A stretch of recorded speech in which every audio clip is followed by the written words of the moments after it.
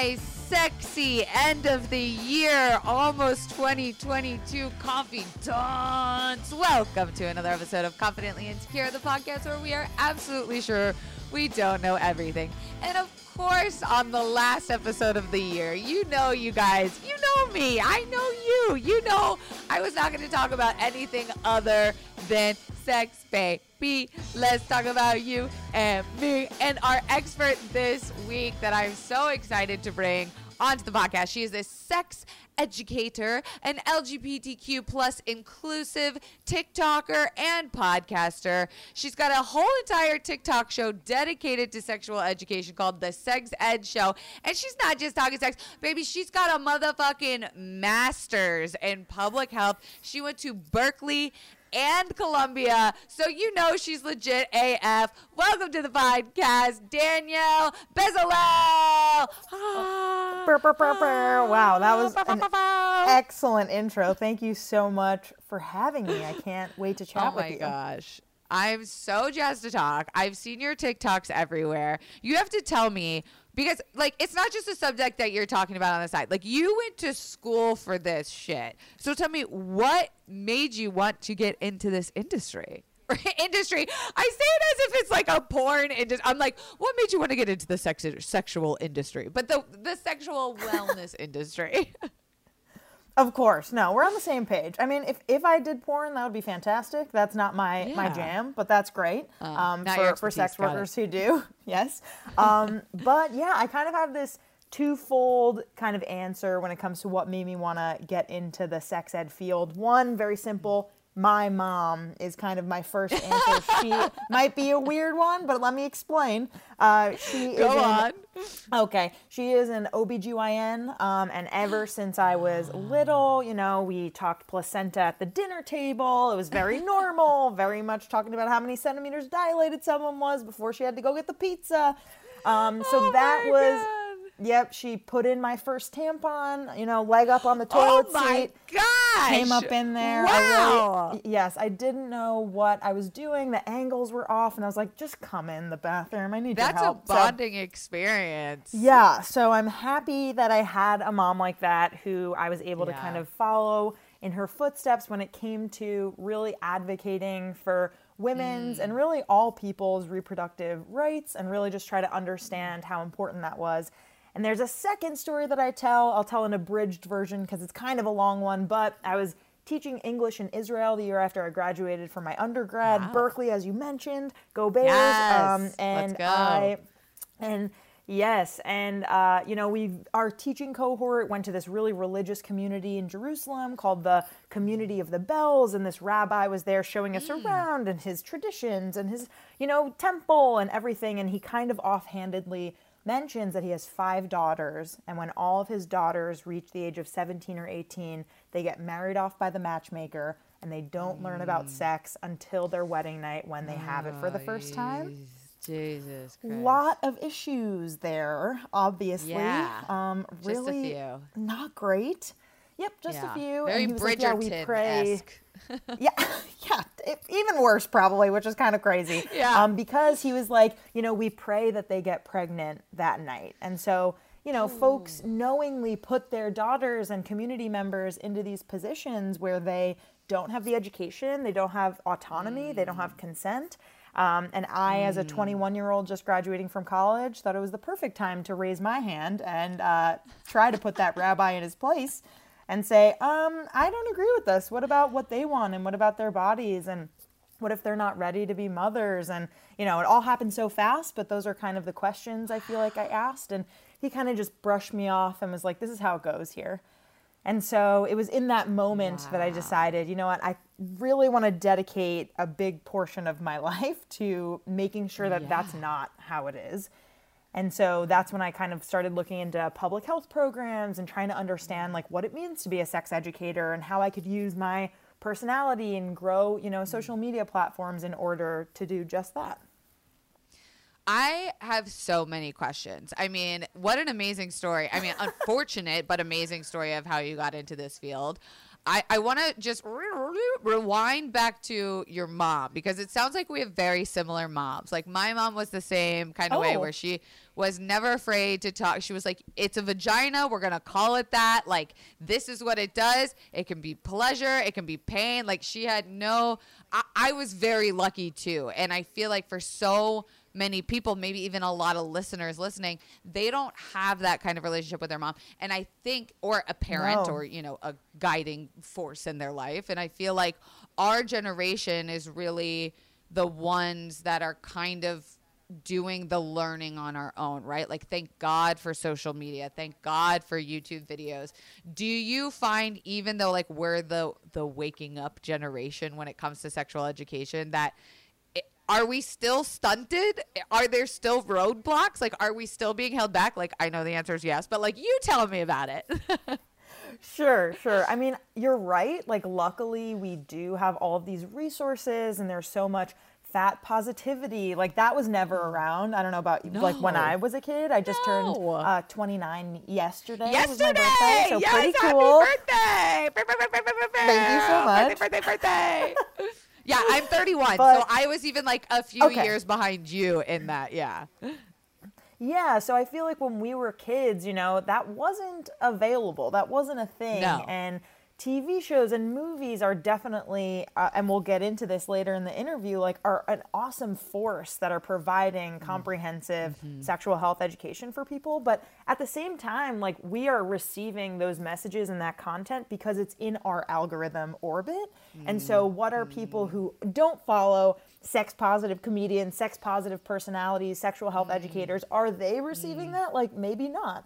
So I think it is incumbent upon us as this generation who has access to these things now to make sure that our younger generations have even more, less restricted access, whether that be in schools. We have to fight laws to make sure that they're equal and that we're really advocating for minority groups and all of the above. So my answer is yes, we're lucky, and that there's a ton more work to do. 100%. I grew up in Florida, which was a very religious upbringing. And I found with my sex therapist, when I was seeing a sex therapist, this was when I was it was like 2015 when I started, that my biggest struggles getting through so much of my sexual journey was that shame associated with religion. I know I'm going out of order with questions. No, and stuff not and at like all. Throwing new things at you. But I told you this would happen with me being off my Adderall. Fair warning. Do you see, and especially with finally getting out of this fucking Trump era that we were in, do you see like this resurgence of religious shame in your work, or is that like a question? Because for me, that was like number one, was even though I had been out of the church for over 20 years, that was still where my, monkey brain rebooted back to in situations of sexy time.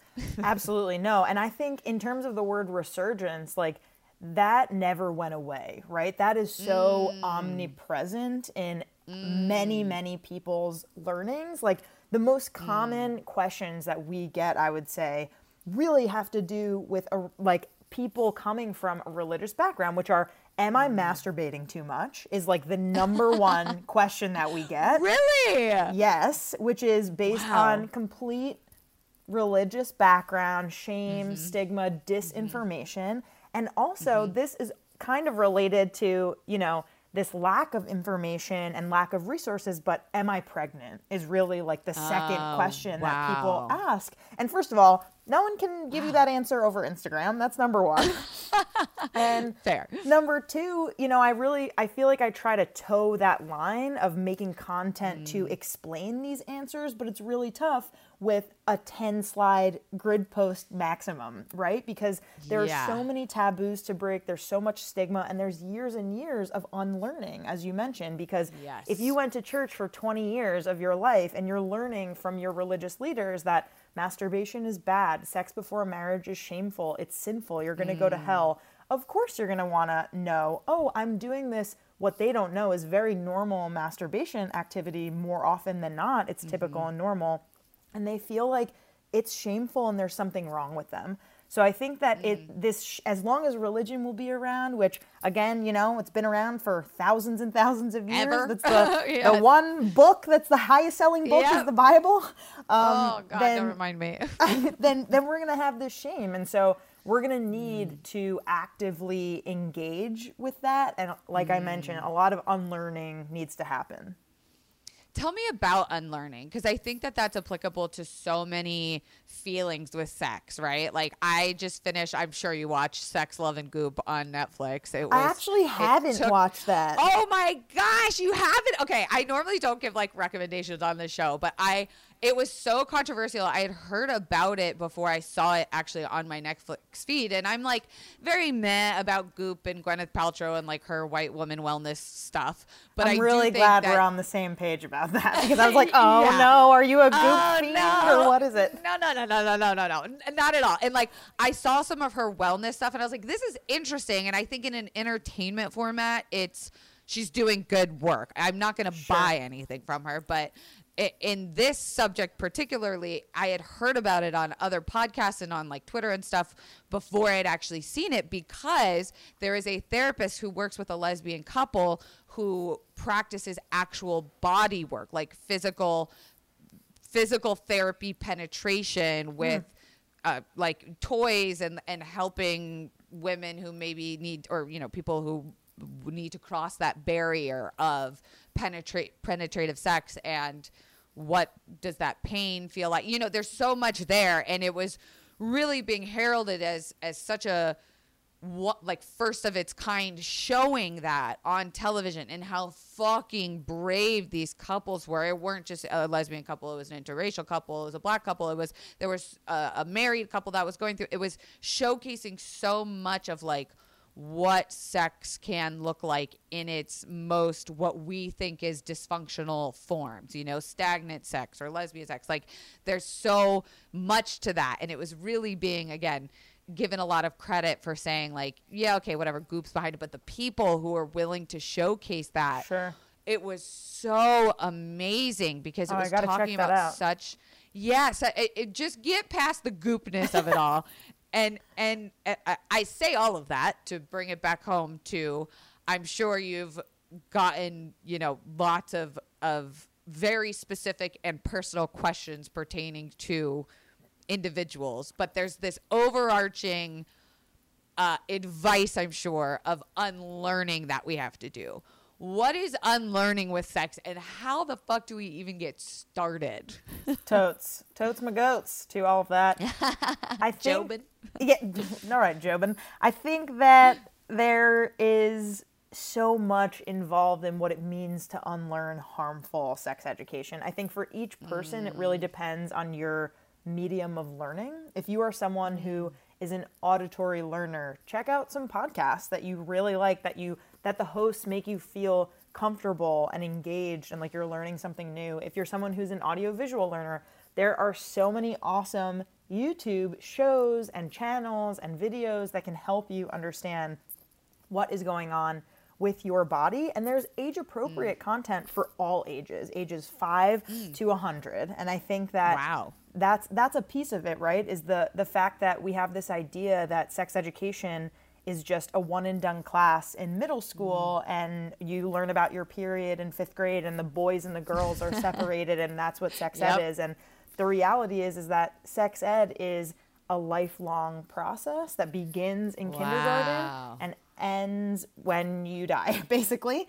And there is age-appropriate content for every single person out there. Are you talking about sex with kindergartners? No. Are you talking about sharing and being a good friend and boundaries? Yes, there are ways to appropriately discuss those things with kindergartners.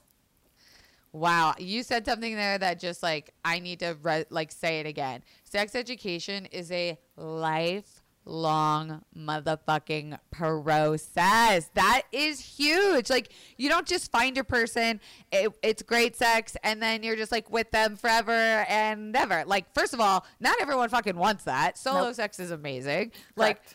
Like, there's waves, there's ups and downs. Is that the fact that that itself just needs to be understood, because there's this pressure. And again, I grew up in Florida, so we were having sex when we were like 13, right? And there's this pressure to be the expert, like the girl who really knows how to give a blowjob, or like the fun girl who like goes down on other girl. Like, I'm bisexual, so I was way more explorative in my process. But like, there was this pressure to be an expert at sex by the time you're like fucking 21.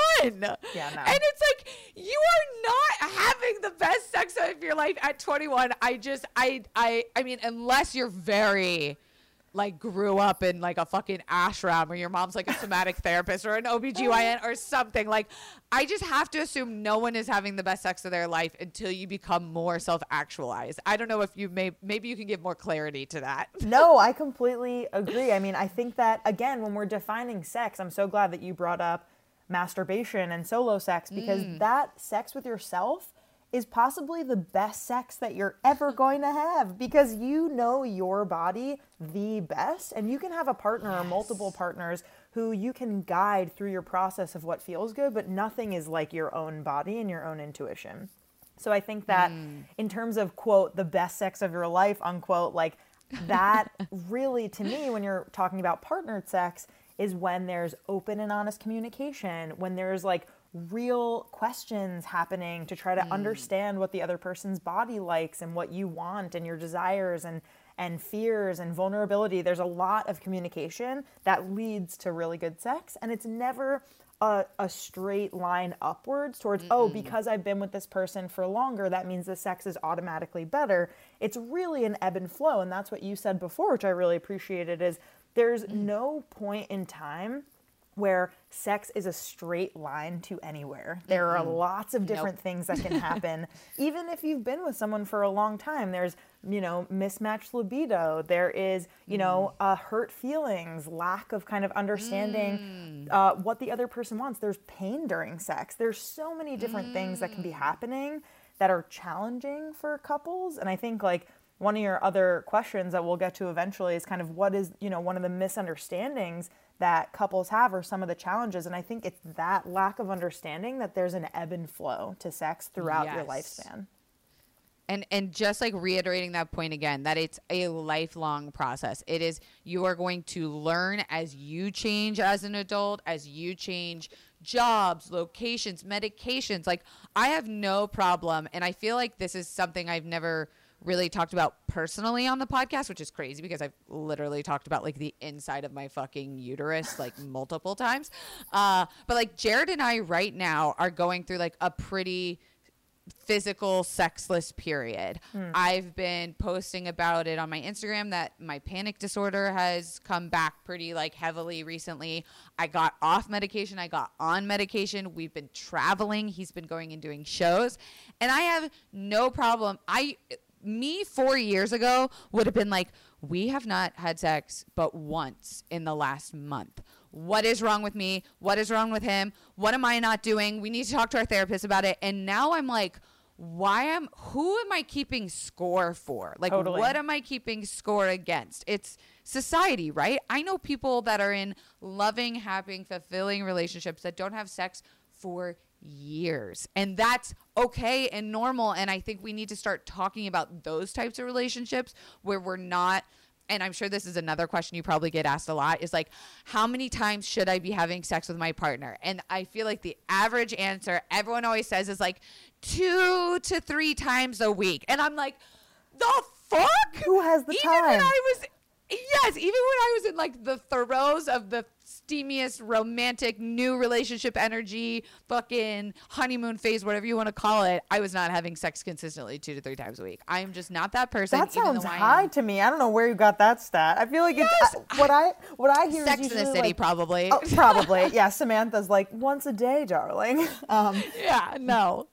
I feel it really is dependent on the couple, and like, again, there needs to be more open and honest communication. If both partners are like, we don't feel like it for the next couple of weeks, especially, we don't really talk about this, but for new parents, are you kidding me? Like, how is there this expectation?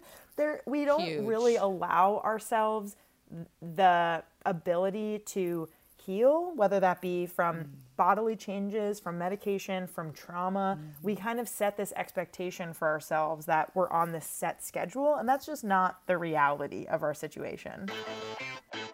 Confidants, I feel like at this point you should be able to do this ad with me, because what do I believe in? Affordable therapy for all. This isn't just an ad read. This is a company that is very close to my heart. Y'all know I'm talking about BetterHelp. It is the app that has facilitated great therapeutic matches for not only me, but a ton of my friends and family. And don't worry, it is available worldwide. They are licensed professional counselors who are specialized in things like anger, LGBT matters, gay, grief, self-esteem, I hate myself, trauma, that was a ghost traumatizing you, and sleeping. Everything you share is confidential, convenient, it's professional, yeah, sure, and affordable. You can check out testimonials posted daily on their site, and my favorite part about it is if you don't like your therapist, baby, it's like Bumble. You can just swipe right through to get a new one, new match, get matched in under 24 hours when you sign up. So many people have been using BetterHelp that they are recruiting additional counselors in all 50 states. I wonder if that pandemic has anything to do with it. And I want you to start living a happier life today. As a listener, you'll get 10% off your first month by visiting BetterHelp.com/CI. Join over 1 million people taking charge of their mental health. Again, that's BetterHelp, HELP.com/CI. I mean, that's like huge what you just touched on too with new parents, because I have friends that are popping out babies left and right. And again, women feel like they are fundamentally, physically a different person after having children. And the men are kind of just like, well, I'm giving them like zero credit. None of them are like this, but just to generalize what the feeling is, it's like, well, I don't know. Now we just have a baby. I don't know why we can't just go back to, and women are like, my body, emotionally, hormonally, my day-to-day experience, everything is different. Is there, I don't know, any advice you can touch on with new parents with sex? Totally. Yeah. I think that it is super important to do things that really nourish your body in other ways that aren't necessarily sexual, but maybe that has to do with really getting cozy, whether that be, watching your favorite kind of movie or TV show that like make you feel calm, whether that's like stretching, making sure that you're actively drinking enough water, like really just covering your bases, and then trying to understand, okay, like if penetration is off the table, what are other ways that I can be intimate with my partner? Whether that be like cuddling, physical closeness, maybe it's outer stimulation with nipple play or erogenous zones, or outer clitoral play for people with vulvas. And I think that as long as you are open and honest about where you're at, maybe none of that sounds good, and that's okay. And maybe it's just like you want food and you want sleep, and that is what's gonna feel best for you. But my best advice would just be to take your time and try not to put pressure on yourself, and be really open and honest with your feelings. And again, you're not alone. There are people in your community, in your family, in your chosen family, your friend group. There are professionals like therapists. If you are supposed to be on medication for certain symptoms or conditions that you're experiencing, don't be afraid to figure out what that might be for your body and for your mind. The weather is getting warmer, so it is time to say goodbye to jackets and sweaters and hello to shorts and tees. I wanted to update my wardrobe for the long haul without spending a fortune. Luckily, I found Quince. Now that I've got a lineup of timeless pieces that keep me looking effortlessly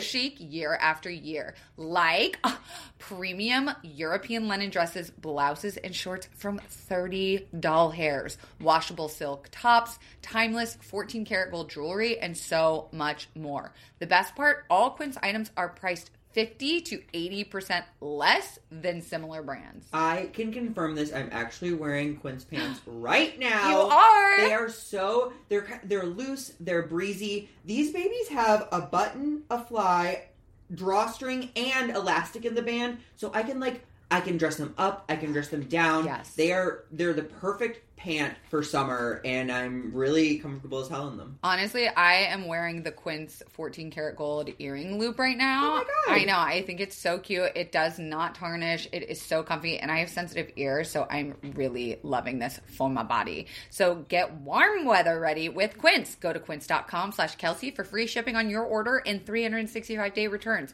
That's QUINCE.com/Kelsey to get free shipping and 365-day returns. Quince.com/Kelsey. Are you looking to cut back on alcohol this year? You are talking to two sober Sallys. You know Zach and I love to drink Recess Zero Proof craft mocktails because it's a guilt-free way to unwind. It has 0% alcohol, made with real fruit, only 25 calories or less, and it is sweetened with agave because y'all know I got that sugar addiction. It has incredible flavors. One of my favorites is the grapefruit Paloma. The Paloma is actually one of the last drinks I was drinking when I was drinking alcohol. So this is like a nice little nostalgia moment, and it still feels really fun in my hand. And there's no reason we should be missing out on the partying either. It's such a good replacement for alcohol, a great drink for having in between alcoholic drinks, unwinding at home, at dinner parties, chilling on the couch. It is endless. Get 15% off Recess mocktails now at takearecess.com/Kelsey so you can enjoy your favorite cocktails without the consequences. And I think it's worth reiterating too in this like timeline process that like, I'm only reiterating because I'm having these awakenings as we're talking, that like you are only tallying numbers against yourself. Like society has told you something and you are only resubscribing that thought every time you're like, well, it hasn't been enough, or we're not doing it, or like it's been 6 months since, you know, we've had the baby and we're not intimate. Like that is just a number, period. That's all it is. It's a number. And what feelings you subscribe to that, I think, are what matter, right? Like if you feel like personally there's a fire inside of you and you've been wanting to rip your partner's clothes off and they aren't reciprocated, like that's a different feeling. Exactly. From this number that just feels like it's looming over my head of like, we don't have sex enough or as often enough, or I'm not having sex with enough people or too many people. Like, right. I wish we could all just blank slate, like etch a sketch ourselves with all the sexual education that we've had. And that's like the tough thing though about social media is like we're getting these ideas from media, right? And from our friends. And so there is a positive to gaining this vault of resources and information and positivity. And on the other side of it, it's setting our expectations as to what our personal relationships and sex lives should look like. And so I think exactly what you're saying, fuck the expectations. But if you are someone who wants that and you're desiring that and something is off, chat with a sex therapist, chat with a pelvic floor specialist, like chat with people who are experts in their field who can advocate for you to get you to that place where you want to be in your relationship. I love what you said there. And speaking of media, we know the show that took Netflix by storm, Sex Education. I watched it. What do you think of it? Speaking of media, are we finding that it's helpful, hurting? Are we doing it right? Are we leaning in the right direction? What do you think? And you know, especially because I'm sure a younger audience watches that show than, you know, any other sex education show. So what are your thoughts? Yes, I absolutely love the show Sex Education. I think that I've seen all the episodes. I'm completely up to date. And there's so many wonderful things about it. It is inclusive. It's funny. It's entertaining. It's medically accurate and science-backed because some of their writers and consultants are real sexual health educators, which is how shows should be written. They talk about diverse issues and their cast is really incredible. And so I think overall it has done so well because it's quality content that people are craving. I do think that, and I think maybe this is just like a little insider baseball kind of situation, but I do think that their content sometimes as a sex educator comes off a little bit like, and here's where we're now going to talk about HIV. And it's like a little like in your face, on kind of nose, like a PSA, but like, I don't care because it's still funny. It's really like unique and again, entertaining. And so I think like overall it has done amazingly and I would love for it to keep going. I think the fact that It's all, mostly British cast. It's a British production. I would have loved to also see an American version of this, because the UK in general, of course, like we're talking about how sex education's horrific in America, probably not as great, but definitely better in the UK than it is here when it comes to universal health care and access to reproductive health and rights. I mean, I'm not an expert on UK healthcare, but I do know that it is a lot more accessible in general than American healthcare is. And so that being said, America needs its own sex education that is implemented not only in media, but in schools and in laws. And, it's just, I would love to see what that would look like in, based in the US, and what kind of content would come from that. I know. I'm like, what would be different? Like, it would have to take place in a big city, because I love that show. But I'm like, oh, you guys must be like a small English like countryside village, which people are probably still fucking like crazy. But still, like, I want to see her have to like run into, this type of guy and this type of teacher and authority figure, and then go to church. And like, I think an American version would be amazing.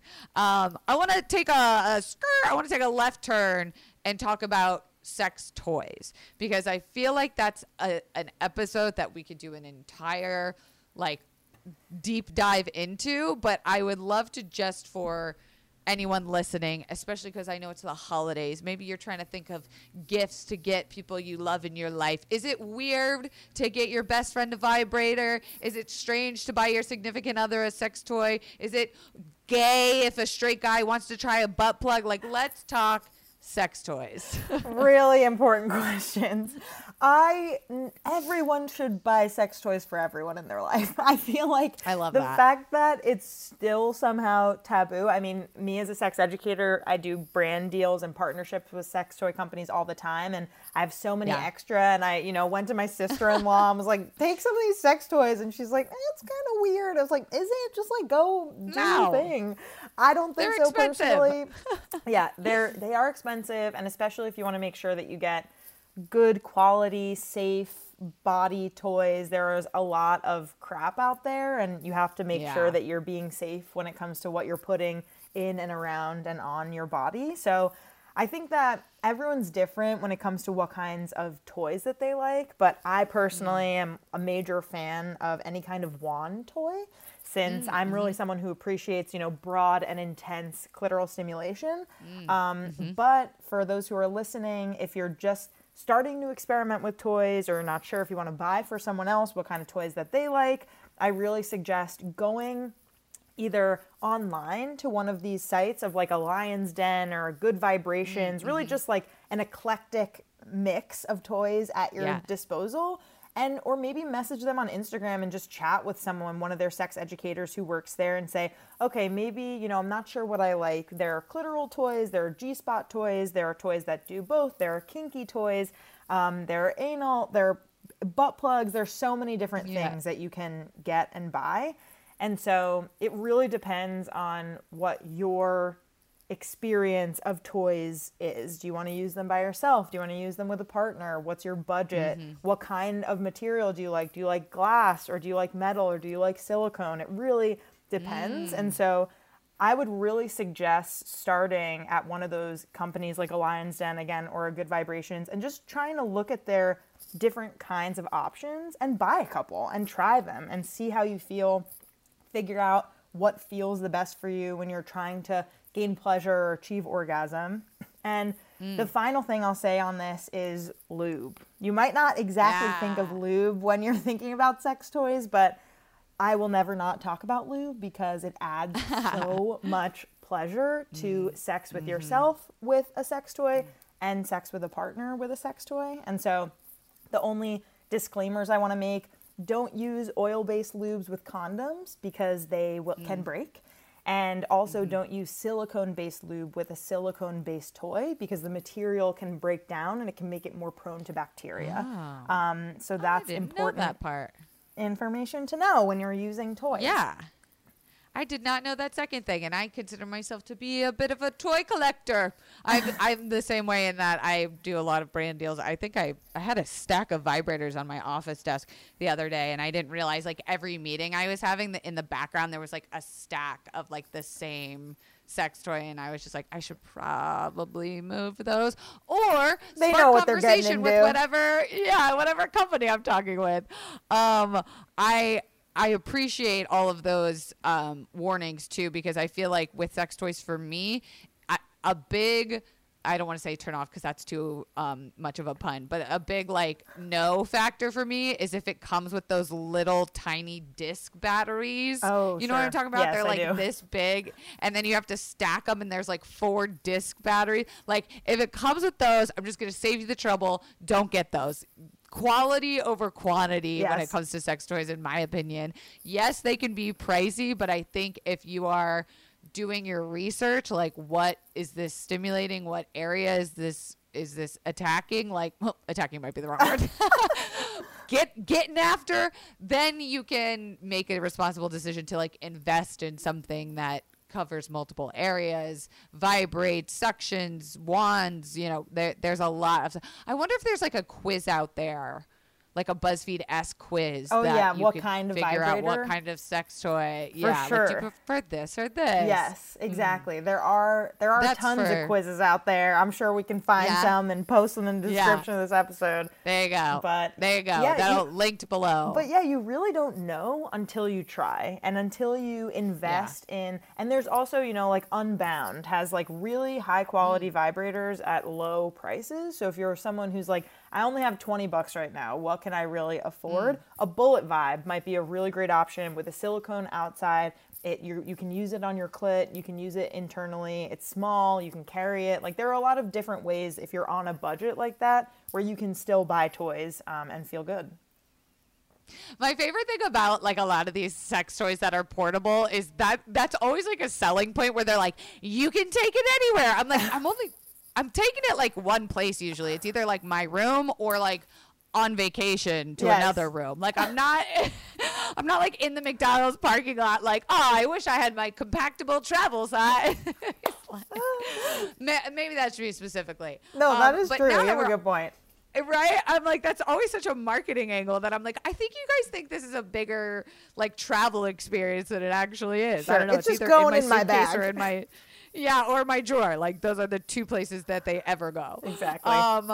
So this was actually a question that I get asked a lot, even though I consider myself like a sex positive creator. I don't necessarily consider myself like a sexual wellness educator or sex educator, but a lot of times people will approach me. I think it's because of the bisexuality and the open relationship that I, showcase to the world. But I get a lot of people saying like, my partner and I are opposites in the bedroom. Like we have a solid relationship foundation, but when it comes to sex, like one of us is super vanilla, and I'm making air quotes because like I fucking love the flavor of vanilla. I think it's delightful. As well, same. But that's like my number one ask is like, what am I supposed to do if I'm super kinky and the other person isn't, or maybe doesn't know if they are?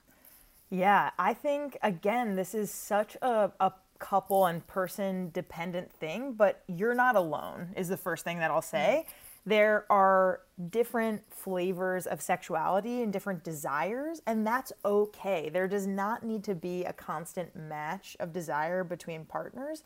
And again, the first thing I'll say, like solo sex, that's why solo sex is so important, is because if you're someone who really loves watching porn, or you really like doing or thinking about kinky things or using kinky toys, you can do that on your own solo time if your partner has a hard boundary for whatever reason against those things. But typically in a relationship that is loving and caring, or even if it's a hookup that still is conducted with respect and care and desire between 2 parties, then that other party, as long as you approach them with sincerity and with an explanation as to why you want to try to open up your boundaries, whether that be with a certain kind of porn you want to watch, or certain kind of sexual act, or certain kind of toy, if they react in a way that says, fuck that, that's weird, that's upsetting, I hate that, maybe number one, they've experienced some kind of trauma around that and maybe don't push it. But if they haven't, maybe they're an asshole and maybe you don't really want to try that with them anyway, because if you're kind to them and you express a desire that you have and they meet you with open arms and say, hey, you know what, I'm not really sure about that, but let me think about it. Then you know that there's an option on the table and at least you've approached the subject and said, hey, I've been thinking about this. I really want to try it with you because I think it would be really fun and sexy and intimate. And if they're open to it, maybe you try it, maybe they love it, and maybe you keep doing that, or maybe it becomes part of your routine, or maybe you do it once in a while. And if they're not so into it, maybe there's another thing that you can try that will still scratch that itch, so to speak, without making the other party feel uncomfortable. So I do want to say it's really about negotiation. It's about boundaries. It's about communication. It's really about understanding how you two can meet each other where you're at. And again, even if you've been with your partner for 1, 5, 10, 20 years, that conversation is still evolving and still happening because new desires, new porn, new toys are always coming out, and new things that pique one or both people's interests still are happening constantly. So I would say it's really, again, about that negotiation. I love that. Like for me, there are things now that I find sexy that I like 10 years ago didn't even know existed. And I think like, I don't even know how it came to that. I think it maybe also just switches with what partner I like am with also. And there's so much out there that I think like if anyone ever feels like they're having too vanilla or stereotypical or like regular sex, like I think that's everyone's fear, right? Is that they are not reaching the bounds of sexual desire that they can. And then there's some shit where I'm like, that's just too fucking much and too like that seems exhaustive. That seems like a lot of exercise or a lot of movement or a lot of people involved. Like there's the spectrum is so big. And speaking of the spectrum being so big, I wanted to know, shifting gears once more, how has your work as a sex educator changed now that society is so much more open with what sex means? You know, we grew up in the era of penis and vagina, and if you grew up in Florida, it was, and gay people are going to hell. Yes. So, you know, luckily we're not that, you know, vulnerable, you know, anymore, and we make our own decisions, and we've unlearned a lot. I say we being me, but I just wonder, like, how has your, even in school, you know, like how have things, or if have they at all changed in the way that you learn, like, what sex and relationships are? I would have to be honest and say the first thing that's really changed about me when it comes to me doing this work is me questioning and understanding my own identities more and more. Because as I talk with people and as I understand the boundless spectrum of sexuality, of desire, of labels, there are so many different ways nowadays that we are allowed to label ourselves and allowed to not label ourselves. And I think that is really empowering for me as someone who grew up, who would describe myself as a straight person, to say, oh, I actually wouldn't necessarily describe myself like that anymore. Even though I'm with a cis man and in a straight relationship, I think it's really empowering to think, oh, I don't really know what that label is for me right now. If it's, you know, if my sexuality is fluid, maybe that feels comfortable. If I'm looking at the Kinsey scale and I'm like, what number am I here? You know, I think it's kind of empowering to say, I also, for myself, even as a sex educator, don't have all the answers and labels for who I am. And I think that's cool. I think that is meaningful for me. And I can be honest about that with my guests and say, hey, I'm still figuring this stuff out as well. And that is totally okay for everyone to be evolving on this journey throughout their life. Yeah. Because we can't shame the educators either, right? Like, I feel like that's counterproductive, is that we're all learning. Like, there are terms and identities and fluidities that we just didn't talk about 10 years ago. And I think, like, everyone is still kind of figuring it out. Like, you know, the classic question, I think, was always like, what is lesbian sex? Is it scissoring? Like, that was and it's like, why does lesbian sex have to be one thing? Like, we just spent all these years smashing the patriarchy of like what penetrative sex is and isn't, and why do we have to, like, I say this often on this podcast, Jasmine Robin said this, but labels are to make other people feel comfortable. Mm-hmm. So if you're in a relationship and you're like, I don't know what I like and don't like and am discovering about myself and my identity, I think it all goes back to this beautiful thing that you said in the beginning, is like, this sexual wellness journey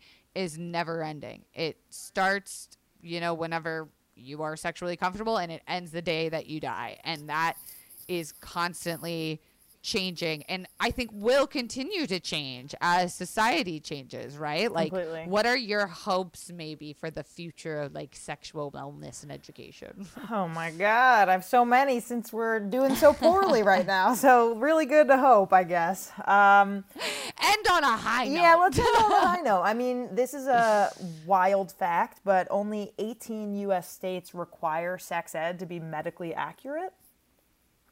So that's where we're at with that.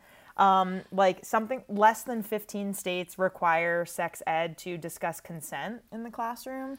There are so many upsetting stats that I can share, but I'll just stop at those two and say my hope for the future, and however long it'll take to get there, I hope sooner than later, but my hope is really that all young people, really all people, but predominantly all young people, get access to comprehensive, queer inclusive, science-backed, medically accurate, age-appropriate, pleasure-centered sex education. Oof. And I think that if we keep having these conversations, we keep making media and keep having people get excited about these kinds of conversations and this kind of learning, and we have advocates doing the hard work of fighting those lawmakers, making sure that schools are being put in the right place to have their teachers facilitate those kinds of conversations, we will get there with time. It's like thinking like, my 5th grade teacher, Miss Lafredo, did not sign up to be a fucking sex educator. Like, she did not. No. That was not her job. Why did we make our 5th grade teachers one day out of the year become like the most fucking like uncomfortable? Why did we do that to them? She was probably great, but very unqualified, I'm gonna guess.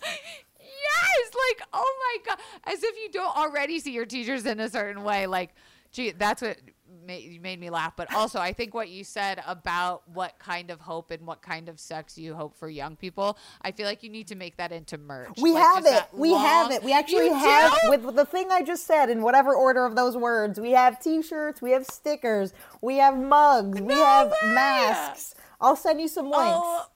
I was going to say, absolutely. Like, Jesus, the marketing influencer in me can't help but realize, like, that was such a good way of saying that. And there you go. You're 2 steps ahead. But speaking of all the merch and where people can find you, Danielle, please, you've been such a great guest. Please tell the confidants where they can find out more about you and your sexual education. I would love to. You can find us on our website, sexedwithdb.com.